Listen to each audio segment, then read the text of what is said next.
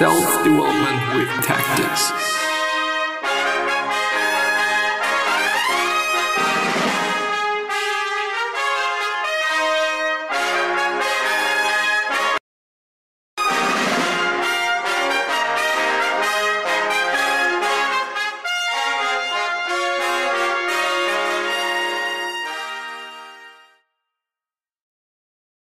So, today we're gonna go through something Stoicism related.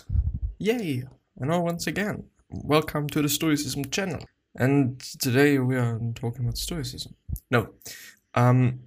This is one of the articles that I've pre-chosen. I've had a bit of time and I thought, well, let's actually look through some interesting articles and see what I can find. And I have found something, Who might have known that? Anyway, one crucial word, which is the headline. And I sound a bit bad, actually. I don't know why. I sound a bit nauseous, I guess. Anyway, amathia, I guess. It is often translated as ignorance, as in the following two famous quotes from Socrates. Wisdom alone is too good for a man, ignorance the only evil. Euthydemus 281d. There here, and that's by the way the second quote, there is, he said, only one good, that is knowledge, and only one evil, that is ignorance. In Diogenes Laertius 2nd 31 or whatnot. But just as in the case of other ancient Greek words like eudaimonia, about which I will write later this week, the common translation hardly does the job and indeed often leads people to misunderstand the concept and quickly dismiss it as obviously false or even incoherent. This topic comes often in discussions of Stoicism, since the Stoics adopted Socrates' view that evil is the result of ignorance. This, rather naturally, strikes most people as simply ludicrous. Of course, people do evil in a calculated manner, and being educated is no guarantee at all against being a crook, or worse, as plenty of historical and contemporary examples seem to show.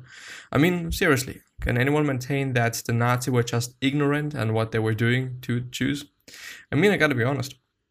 The Nazis were very smart about whatever they did. Nazis weren't dumb. At least when I'm, talking about higher positions. Of course, the people that then did whatever they did, they were dumb. Incredibly dumb.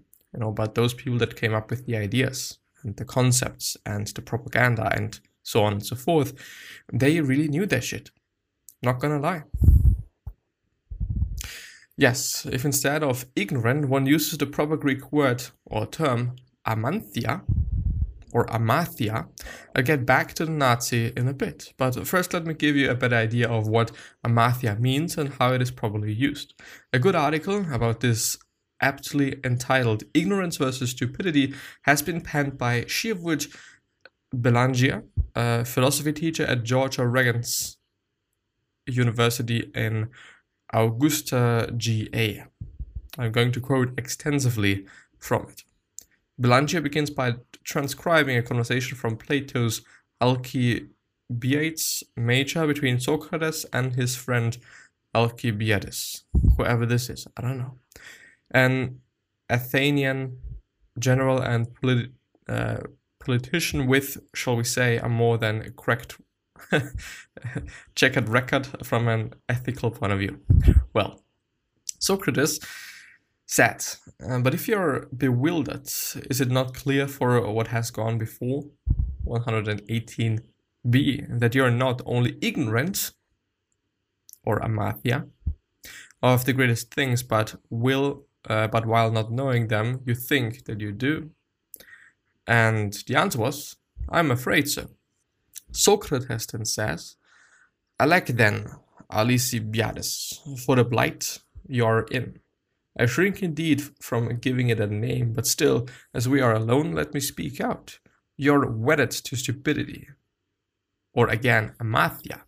My fine friend of the vilest kind, you are impeached of this by your own words, out of your own mouth. And this, it seems, is why you dash into politics before you have been educated. And you're not alone in this plight, but you share it with most of those who manage our city's affairs, except just a few and perhaps your guardian, Pericles. The two Greek words in parentheses are ignorance, and stupidity, amathia, though even stupidity really doesn't do the job, as it will soon be clear. Alcibiades was one of the most educated, in the normal sense of the word, of the Athenians, and he was obviously intelligent, again in the normal sense. So neither the English word ignorance nor stupidity really describes what Socrates is getting at. Instead, Alcibiades is unwise. He dashes into politics without the proper education, quote-unquote education. Meaning, without the sort of wisdom that comes from being virtuous, another tricky word to which also I will turn in more depth later this week, the contrast with Pericles is particularly illuminating. Pericles was famous for being not just educated and smart, but also wise. Wise being, well, no, it's not italic, but that is italic. That is what made him a good politician, and that is what, tragically, as it turns out, was missing in Alcibiades. Amathia then can best be thought of as lack of wisdom, i.e. the opposite of Sophia. Belangia or Belangia, whatever, helpfully adds, agnoia means literally not knowing, amathia means literally not learning. In addition to the type of amathia that is an inability to learn, there is another form that is unwillingness to learn.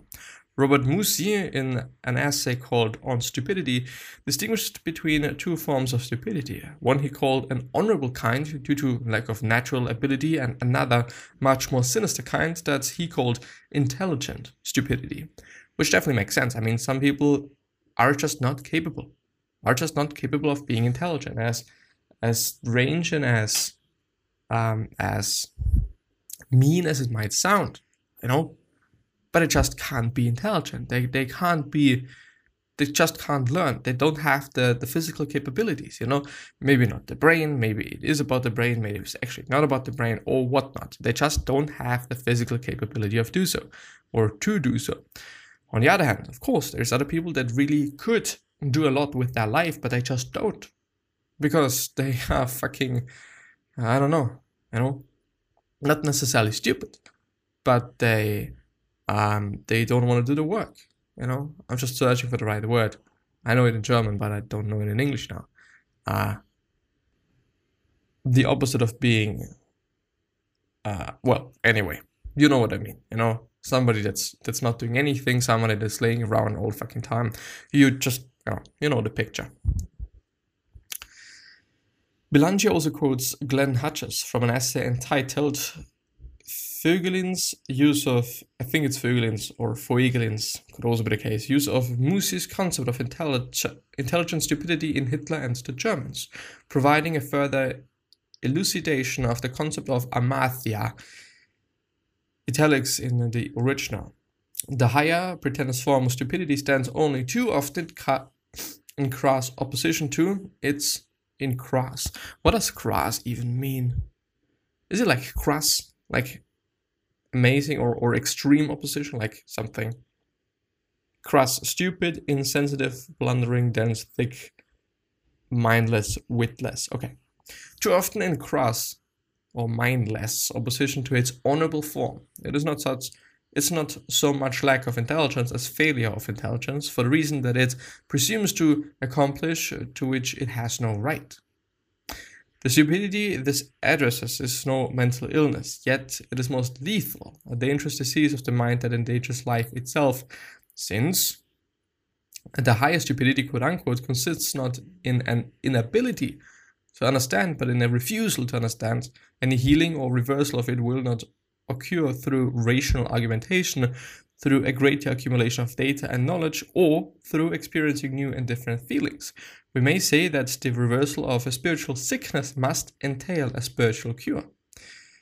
I uncovered another interesting essay that also helps get clear on amathia. D.R. Kajaba wrote a piece entitled "The Euthyphro as a Philosophical Work," or Euthyphro. I think it's Euthyphro. I actually don't know. Which makes, well, I'm actually gonna spell it. Euthyphro as a philosophical work, which makes for an interesting reading on that most famous Platonic dialogue. See my two-part essay on it. Toward the end of it, however, Kajaba gets to Amathia.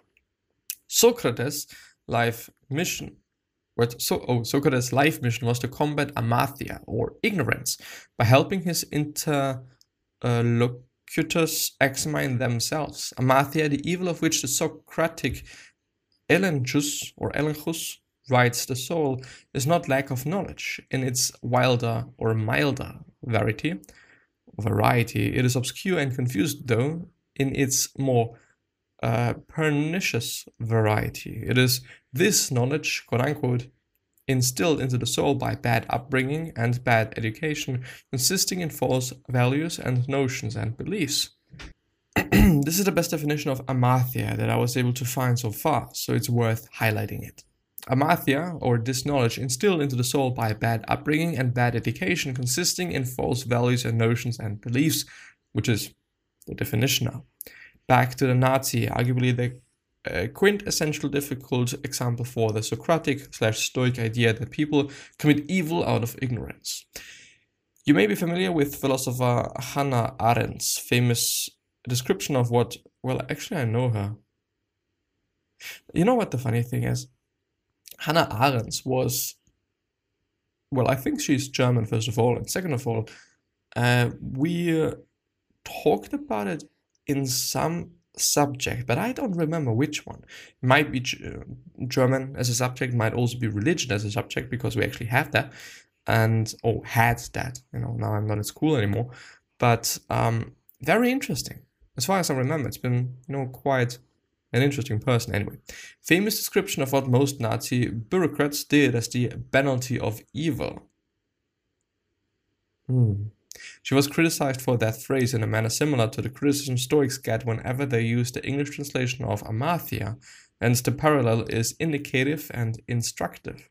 Here is the last interview given by Arendt, from which I will quote a few selected bits that are very pertinent to our discussion. Boldface is mine. The interview is also found in the book Hannah Arendt, The Last Interview and Another Conversation, which we might have also been talking about. Like it's very interesting. It's very, it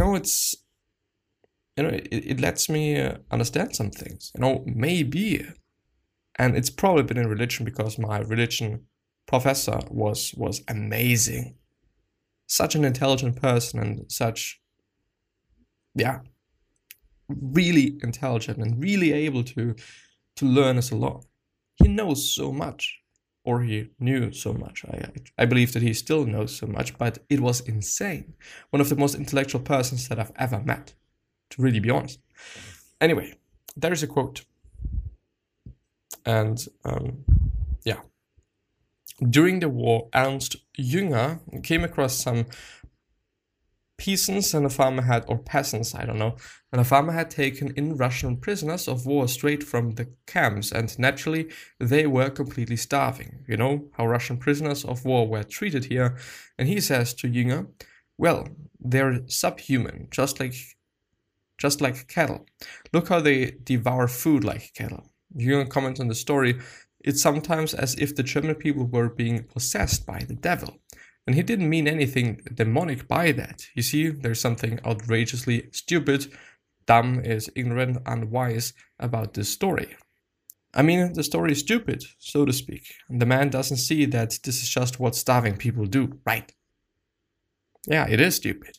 And anyone would behave like that, but there's something really outrageous. And there's a German word, empört, which is shocking or revolting about the stupidity.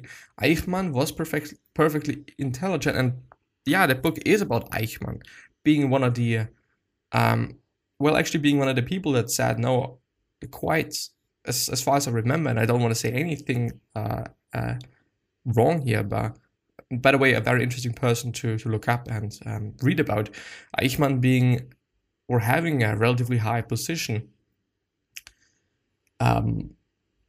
which led to misunderstanding of, or which led to the question of, okay, why did he did it? And he definitely was stupid in the sense of unwise, and he was just not seeing what he did quite, in just what this article is talking about. Very interesting, Well, I've said that so badly, to be honest, unfortunately.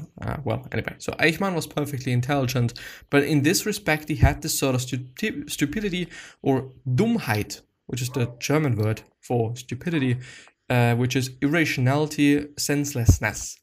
It was this stupidity that was so outrageous, absurd, shocking, and revolting, and that was what I actually meant by banality. There's nothing deep about it, the ignorance, nothing demonic. There's simply the reluctance ever to imagine what the other person is experiencing correct. I suggest not just to my fellow Stoics, but to anyone interested in ethics and the human condition, that we should resurrect the word amathia, just like we have resurrected eudaimonia, because it is a crucial concept of which, interestingly, there is no adequate English translation or comparable concept in the English language. This problem caused by the conceptual richness and nuance of ancient Greek is not at all new. Cicero in De Finibus has Cato explain it. And there is a quote now. The Stoics, as you are aware, affect an exceedingly subtle style of argument, and if the Greeks find it so, still more must we who have actually to create a vocabulary and to invent new terms to convey new ideas. Even artisans would be unable to preserve the tradition of their crafts if they did not make use of words unknown to us, though familiar to themselves. All the more is the philosopher compelled to do likewise, for philosophy is the science of life and cannot treat its subject in language taken from the street. Indeed, let us use the proper language when we discuss philosophy, and let us include amathia as one of the most important concepts we have to meaningfully talk about ethics and how to live a eudaimonic life. Acknowledgements.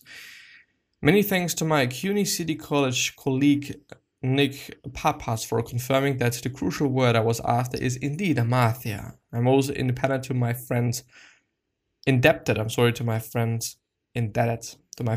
Amy Dakin Valadares for providing me with the translation from German of the quoted excerpts from the last interview given by Hannah Arendt.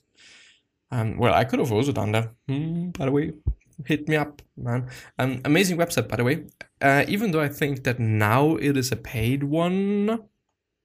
Anyway, the link to this article is always going to be down in the description. Please check it out, and please also check out Hannah Arendt and what was the guy called? Eichmann. Yeah, I don't know his other name. Well, yeah. Anyway, I'm gonna see you the next time. Bye bye. Please stay safe, and yeah. Peace out, motherfuckers.